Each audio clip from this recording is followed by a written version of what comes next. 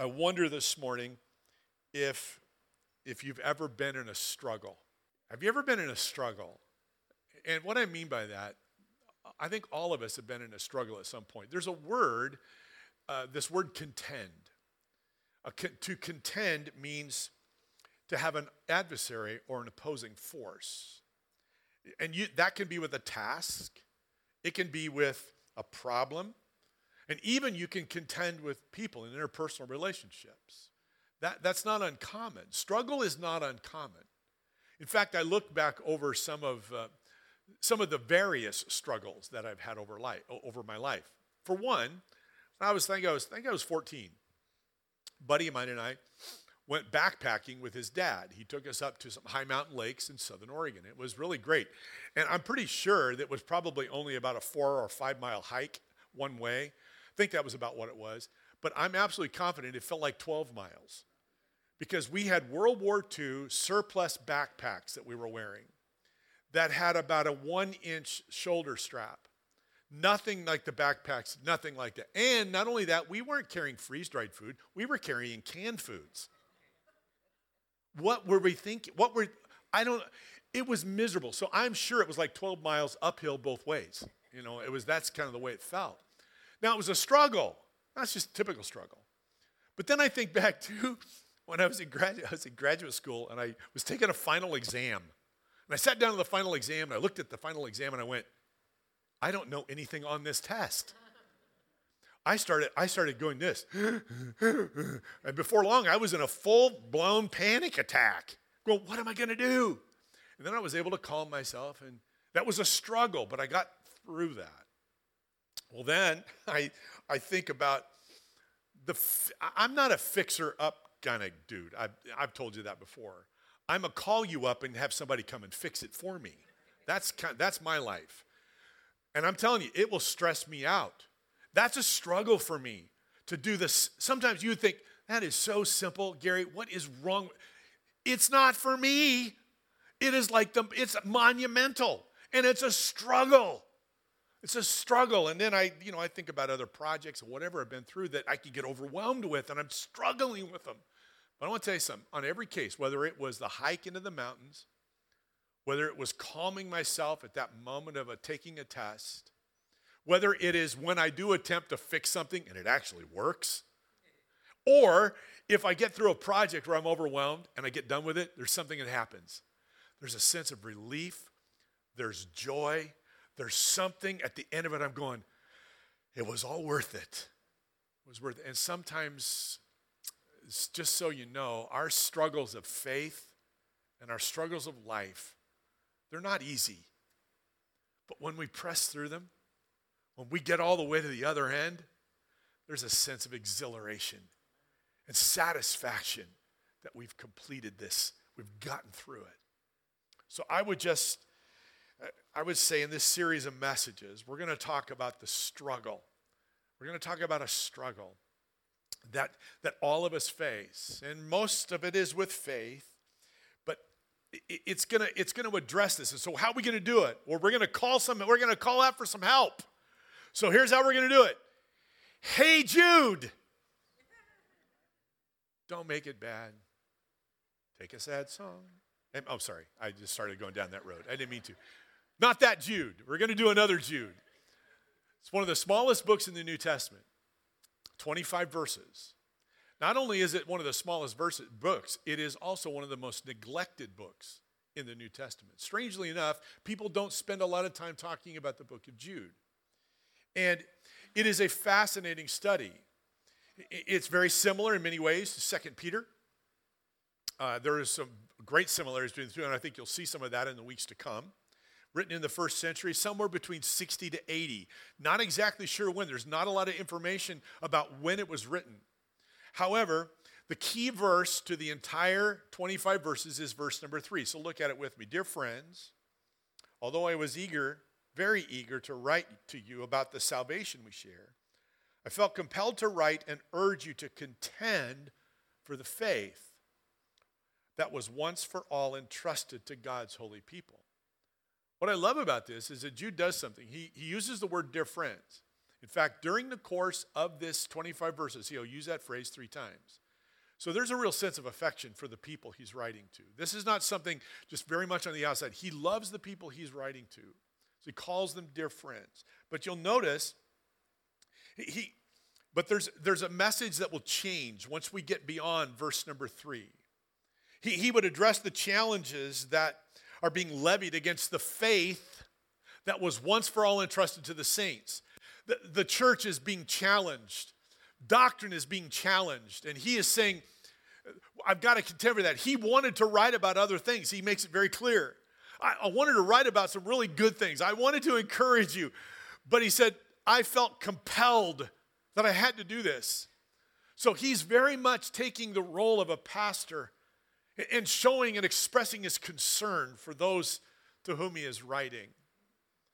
And what I love about this is that we will see that there's a struggle of faith going on, and he addresses it. So I would just leave this thought with you. The struggle of faith is real, but it's worth it. It's worth it. We're all going to struggle in faith. You're going to be challenged in what you believe. You're going to be challenged in just showing, what are you doing on a time change Sunday going to church? I mean, what in the world are you doing? Some folks just don't understand what it is that we do. They don't understand why we dedicate ourselves to the things that we do.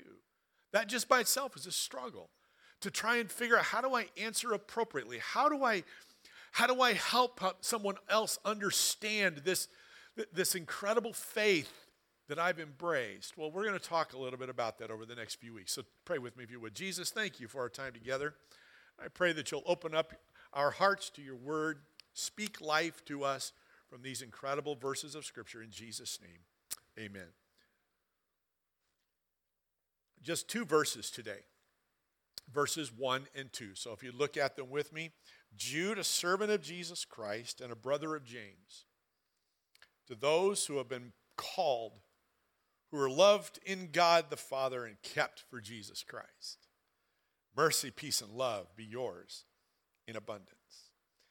As I prepared for this weekend, there was something that just struck me about Jude's words. And really, it was more about what I sensed in his heart. I noticed that through the verses, all 25 verses, those words, dear friends, so there's an affection there.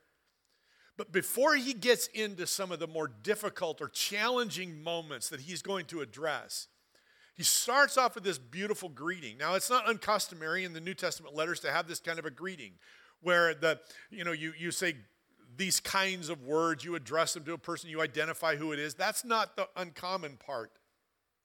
But there's something that struck me. It feels as if there's an attitude that he is wanting to communicate before he says anything. John Maxwell, a number of years ago, he's a leadership guy. He wrote a book entitled, Your Attitude, Key to Success. I'm really a firm believer that our attitude sets us up for success in everything that we do. And I believe that Jude wants his readers to understand how important what he's going to share is. He says, in verse number 3, he says, I was compelled to do this. But before he ever says how compelled and how important things are, and then he'll address the particular issues, he just puts his heart out there for people to see. I love that. I love that. He shows an attitude that really is very amazing. It's a right attitude. In fact, it's a lot like the attitude of Jesus. Philippians chapter 2, Paul says it this way, your attitude, you must have the same attitude that Christ Jesus had. So let me just stop for a moment. You notice the words here, you must have that attitude. You must. It's really not optional for us. In any area or any endeavor of life, our attitude should be the same as that of Christ Jesus. Not just in the times that we serve the Lord and that we follow Jesus. In everything that I do and everything that we do, our attitude should be that of Jesus Christ. And I believe we see that in the life of Jude. It's no small thing to have the same attitude as Christ. It's something that's absolutely necessary as we navigate the struggles of faith and life. You know what happens when you have a right attitude? it enhances your credibility. Your credibility just takes leaps and bounds forward. People are going to listen to you when you have a right attitude. You know something? If I give off or we give off an attitude of I know it all, there's a lot of people that just go switch off. I'm not listening. I don't believe that it is coincidental that Jude does what he does because he knows he has to say some hard things. So his attitude is right. So it reinforces and enhances credibility. It also does something else. It provides comfort to the people who hear it. You know, if my attitude is right, I calm. Or rather, if my attitude, or if the person who is speaking to me has a right attitude, I calm myself. But when someone comes at me with, this, and I kind of back off, I'm not going to be may not be as receptive. And then also, it tempers how we address complex issues.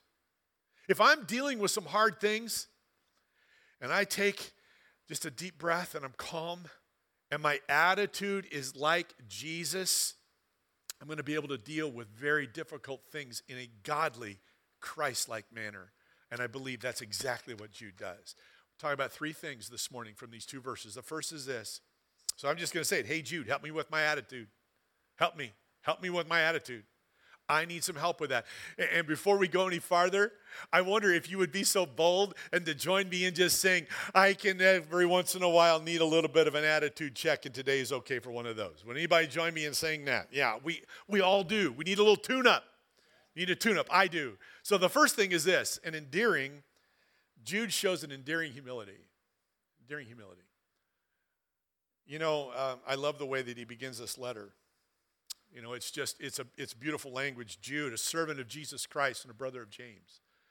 It doesn't seem like much, but there are really some things very significant here. Throughout the course of the 25 verses, I'm going to be referring to something often, as Jude does. He uses what's called triads. It's kind of a little bit of a theological term, but what it means is he's just used series of threes. He'll use names or events or certain things to explain something, to illustrate, or to unpack a particular thought. Triads. And here are a couple of them in this first one. Two different ways. He would do it this way. He says Jude, James, Jesus. He would also say it this way. You'll notice Jude, servant, and brother. These are triads. He wants to explain something. He's going to take this, he's going to help his hearers understand more fully what he wants to communicate. But this idea of endearing humility is illustrated very, very well in these verses. To be endearing is to evoke affection. That's what he's going to do. He's going to bring people into this conversation. He calls them dear friends. And then he's just going to, and people are going to respond well to that. So Jude, or Judas would be the common name used most often in the New Testament, he's the half-brother of Jesus. Now, I don't know if you've ever name dropped. Name dropping is something that we do. It establishes, perspective. But sometimes we drop a name so we can impress somebody else. What I love is he doesn't do that. You notice what he says? He's a half-brother of Jesus, but he doesn't say, hey, by the way, I'm Jude, and my brother is Jesus. He doesn't do that. He says, I'm Jude. I'm the servant of Jesus Christ. And I'm the brother of James. Who's James? James is the leader of the first century church. He's the leader of Jerusalem church. He is Jesus' half-brother. He wrote the letter called by his name, James. So we have brothers here. So he establishes credibility through his brother's name, but he takes a subservient or a servant's role when he speaks of Jesus. I want to tell you something. That is significant. He's not talking about being a sibling. He's talking about being a servant. Not only is he a servant, but the Greek would say it this way, I'm a slave of Jesus Christ. What a statement. What a statement. I want to tell you, that endears me to him. It endears me to him. I want to be like him. I want to be a servant, a slave of Jesus. And what's really significant is in Mark chapter 6, we find out that James, Judas, and the other family members did not believe who Jesus said he was. In fact, they would say it this way, they were deeply offended and refused to believe in him. You see how far Jude has come?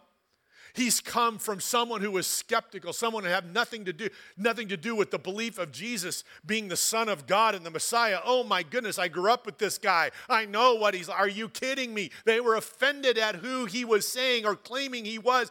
But Jude has made that step of faith and now is embracing Jesus not as a sibling, but he is a servant of. It's powerful. That's endearing to me. It's endearing to me. So what I would say, when I think about what Jude is going to be walking through, he talks about this faith that was once entrusted to the saints. There's once for all. What is that? That's the exclusivity of who Jesus is. John 14:6, I am the way, the truth, the life. No one comes to the Father but through me. That's what he's saying here. It's important. He's going to say some important things. Before he does, he just brings a sense of affection to those to whom he is speaking. So I wonder this morning, how might we become humble? How could we have an endearing humility? Because the reality of our lives is there are going to be struggles that you're going to have to not only face, but you're also going to have to confront. And I believe in order to do that, if we have an endearing humility, an attitude like Christ, we're going to be so much better fitted to be able to do that. So how do we do that? I think the first thing we have to do is confess sin. We got to get rid of the pride in our life. Pride's got to go. We must confess sin. We've got to be right in relationship with Jesus. Can I tell you something? Confessing our sin to Jesus is humbling because we don't want to be challenged in the way that we've always done things. But we have to surrender our rights to him. The second thing is that we need to be grateful. When we're grateful for what God has done in our life through Christ, that's also humbling. Say, thank you, Jesus. You know, when I say thank you to somebody, it really is it's humbling. But I want that to be genuine. You know what gratitude does? It stops pride from growing, and it stops know-it-all-ism in our life when we're grateful. So the third thing is that we just need to listen up. It's time for us, as his brother would say in the letter to the church, he would say, you must all be quick to listen and what? Slow to speak. Humility just quiets themselves and listens. And the fourth thing is that we put others first. You really do put others in a position above yourself. Scripture talks about it often. Philippians chapter 2, verse number 3, do nothing out of selfish ambition. That is powerful. That's in the same passage where Paul is saying your attitude is to be like Christ. Do nothing out of selfish ambition or vain conceit. Rather, in humility, value others above yourself. If we can embrace these, we can have an endearing humility. John Stott, who was a wonderful pastor and teacher, he said, at every stage of our Christian development and in every shape of our Christian discipleship, pride, hear it, pride is our greatest enemy, and humility is our greatest friend. I want to have an endearing humility. Jude did. Second thing that I see in these portions of Scripture is that Jude gives his readers an affirming reminder. Many of you may be familiar with Dr. Gary Chapman's book, 5 Love Languages. It's really very good. And the 5 love languages are gift giving, quality time, physical touch, acts of service, words of affirmation. All of us respond to probably one of those more than all. We may respond to all of them because frankly, mine is words of affirmation, but I love getting gifts. I mean, that's great, but that's not the primary thing for me. Words of affirmation are. Well, before I even knew anything about love languages and affirmation and all that stuff, I was in 7th grade, playing basketball, running down the court. I stole the ball and went the length of the floor and scored a layup. And as I turned around and I'm running back to the other side, I happened to glance over at my coach, and my coach is giving me a high five in the air.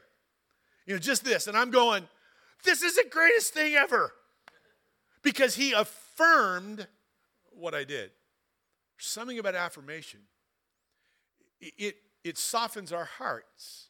It prepares us for things that very, very few other things will ever do. There's nothing like being affirmed. And the truth of the matter is, we live in a society that doesn't affirm us very much. Most of the time, it's extraordinarily critical of us. And you say, well, how is Jude affirming anybody? Well, he's really doing this. He's really speaking for God. He wants his hearers to hear, and I want you to hear this morning that you in this room and anybody that may be watching online, you are affirmed by God, and you need to be reminded of what God thinks about you. Because I'm going to tell you, the adversary of your soul is going to do all kinds of things to tell you you are not worth anything at any time. And he will reinforce that again and again and again. And I will guarantee you that voice is louder than the voice of affirmation. But today I'm going to turn the tables, and we are going to get loud and boisterous about the affirmation that God has over your life. You need to hear it. Somebody in this room needs to hear it. You need to be affirmed. You need to know what God believes about you. The first part that Jude says, you're called. You say, wait a minute. I am not going to be a pastor, a preacher. That's not what I'm talking about. If that happens, greatest life ever. Okay, let me just tell you, it's greatest life ever. That happens. That's not what Jude's saying. You're called. Can I tell you what he means? God has reached out to you and me and brought us, helpless as we are, into relationship with him through Jesus Christ, his son. Praise God. We are chosen. We are special. We are the elect. We are the people of God because of what Jesus Christ has done through God's plan. You are called of God. You are set apart. You are set aside. You are the elect. You are the people of God. I'm telling you something. You need to hear that today. Because I'm telling you, no one else is going to tell you that. Only God is going to tell you the value that you have to him. 2 Thessalonians chapter 2 says, we are always thankful, Paul says, that God chose you to be among the first to experience salvation. A salvation that came through the Spirit, who makes you holy through your belief in the truth. He called you to salvation. When we told you about the good news, now you can share in the glory of our Lord Jesus Christ. You are called. You are the elect. You are the chosen. You are the people of God. Be affirmed in that. Jude is affirming his readers that they're called of God. They're called of God. They're special. They're set apart. And by extension, we are as well. The second thing that Jude says, you are loved. You're loved. I want to tell you something. God loves you. You say, Gary, I have heard that my whole life. Well, you need to hear it one more time. God loves you. I'm going to say it again until everybody in this room says something. I don't care if you grunt at me or whatever. God loves you. God loves you. Boy, I'm telling you, there are times when I walk through the struggles of life, I walk through the struggles of faith, and I feel like nobody really cares. I know this dear lady loves me. I know that.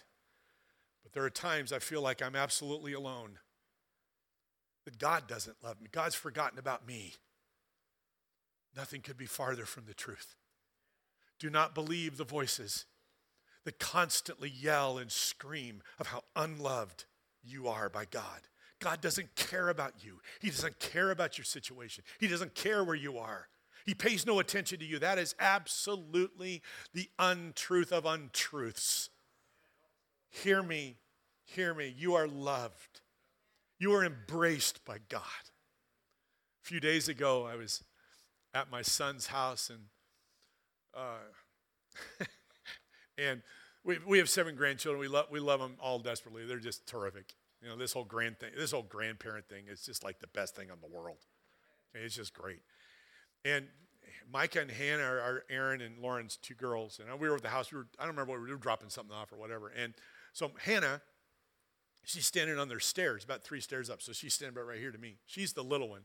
So I grabbed her really tight, and I spun her around about 4 times to her giggles and her laugh and smiles. And the smiles without any teeth make it even better. You know, it was so good. And I put her down and I said, you know something, Hannah? You've got to stop growing because one of these days I'm not going to be able to do this. You know something? That may be true on the physical side, But God will never stop embracing you. Ever. Ever. I'm so grateful for that today, that God loves me. I don't deserve it. I don't deserve his patience with me, his care, his concern over my life. I don't deserve any of that. But God loves me. But hear me, God loves you. God loves you. What an affirmation. Listen to how Eugene Peterson takes Romans chapter 8. So what do you think?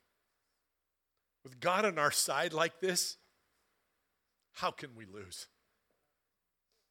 If God didn't hesitate to put everything on the line for us, embracing our condition and exposing himself to the worst by sending his own son, is there anything else he wouldn't gladly and freely do for us? And who would dare tangle with God by messing with one of God's chosen? Who would dare even point a finger? The one who died for us, who was raised to life for us, is in the presence of God at this very moment, sticking up for us. Do you think anyone is going to be able to drive a wedge between us and Christ's love for us? There is no way. Not trouble, not hard times, not hatred, not hunger, not homelessness, not bullying, threats, not backstabbing, not even the worst of sins listed in Scripture. None of this phases us because Jesus loves us. I am absolutely convinced that nothing living or dead, angelic or demonic, today or tomorrow, high or low, thinkable or unthinkable, absolutely nothing can get between us and God's love because of the way that Jesus, our Master, has embraced us. Jesus loves you. Hallelujah. Hallelujah. You're loved by God. You are called by God and you are loved by God. I want to tell you something. I hear that from somebody like Jude. Whatever else you got to say, I'm ready to go because I've been affirmed by the King of Kings and the Lord of Lords. I'm good to go. I can do this. I can deal with the struggles. And when they're all said and done, it's all worth it because I'm and you, we're called and we're loved. And the third thing, he says, you're kept. I wonder if you have a security system at home, like Simply Safe or ADT or Brinks or whatever it is. We've got one. I think it does a good thing. I hope. I probably set it off more than anybody else sets it off. You know, I'm messing something up, can't get the code right or whatever. I'm messing it up. But it provides for us an element of security, doesn't it? And I'm good with that. I'm good with that. But Jude says you're kept by Jesus. You're kept by Jesus. There's a lot of things that are bringing insecurity into our life right now. Just go to Costco. You'll see it. Or you won't see it because everything's gone. Honestly, it's a little odd to me. I don't know how else to say it. I believe that we need to be careful and prudent. But we need to be careful and prudent 365 days a year. Not because of something that's happening right now. We just need to be careful and prudent. That's wise. However, there's a lot of things that can bring insecurity. But I want you to know something. You're secure in Jesus Christ right now and for eternity. Hallelujah. Hallelujah. I'm grateful for that. 1 Peter chapter 1, God's power protects you through your faith until salvation is shown to you at the end of time. What's he saying? You are secure now and forever. John 5:18, we know that God's children do not make a practice of sinning, for God's Son holds them securely. The evil one cannot touch them. Cannot touch them. Jude says it very carefully. You're kept by God. I love that. But you see, that's not a passive response. We're to keep ourselves too. We're to remain active. In fact, he would say a little later on, Jude 21, keep yourselves in God's love. 1 Peter chapter 5 says, control yourselves, be careful. The devil, your enemy, goes around like a roaring lion, looking for someone to eat. Refuse to give in to him by standing strong in your faith. We need to keep ourselves. We're going to be kept by God, but keep ourselves. So, remember, you are called. Come on, you are called, you are loved, and you are kept. You're affirmed this morning. Grateful for that. And lastly, this morning, Jude gives us a life-giving prayer. A life-giving prayer. The third triad, or the series of threes, in the opening portion of Jude, these are three familiar words. And it's not uncommon for different words to be used, but these are very common to us. But he adds some force to the words. Because what he says, you ready? He says, mercy, peace, and love, ready? In abundance. There it is, in abundance. When you take that word down to some other definitions, you ready? It's multiplied. So his prayer is this: mercy, peace, and love be multiplied to you. I want you to have this in increasing measure. In fact, I want this to just overwhelm you. I'm telling you, I can get behind that. And I'm ready for whatever struggle is going to come my way. Why? Because I have been brought into a place of understanding humility. That the one who is speaking life to me is coming from a perspective of wanting my best. And then he says, just remember how God is affirming your life. You're called, you are loved, and you are kept. And now we're going to multiply some. I'm going to tell you what God's going to do in your life. This is my prayer for you, that these things are multiplied into your life. These aren't just experienced once and just you add to a little bit. No, these are multiplied. They're ever increasing. In fact, you can't get enough of what God is going to provide for you. Wow, I can do that. That means the struggle, I got enough to make it through whatever I may face. Mercy. This is both mercy now as they face the danger of spiritual slippage, but it's also mercy on the day of judgment. Can I ask you a question?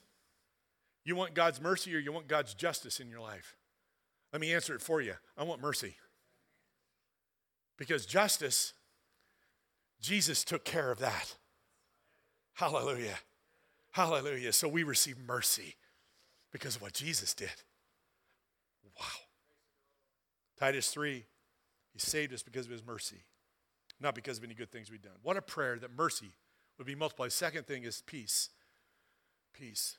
I'm sure Jude's readers had anxieties. A lot going on. There's false teachers that are creeping into the church. The doctrines are messed up. You know something? There was an empire that didn't take kindly to Christianity. There were all kinds of difficulties they were experiencing. Now, we're experiencing the COVID-19. Okay? The anxiety across this world is absolutely unparalleled. I can't remember it even the last time we had something like this happen.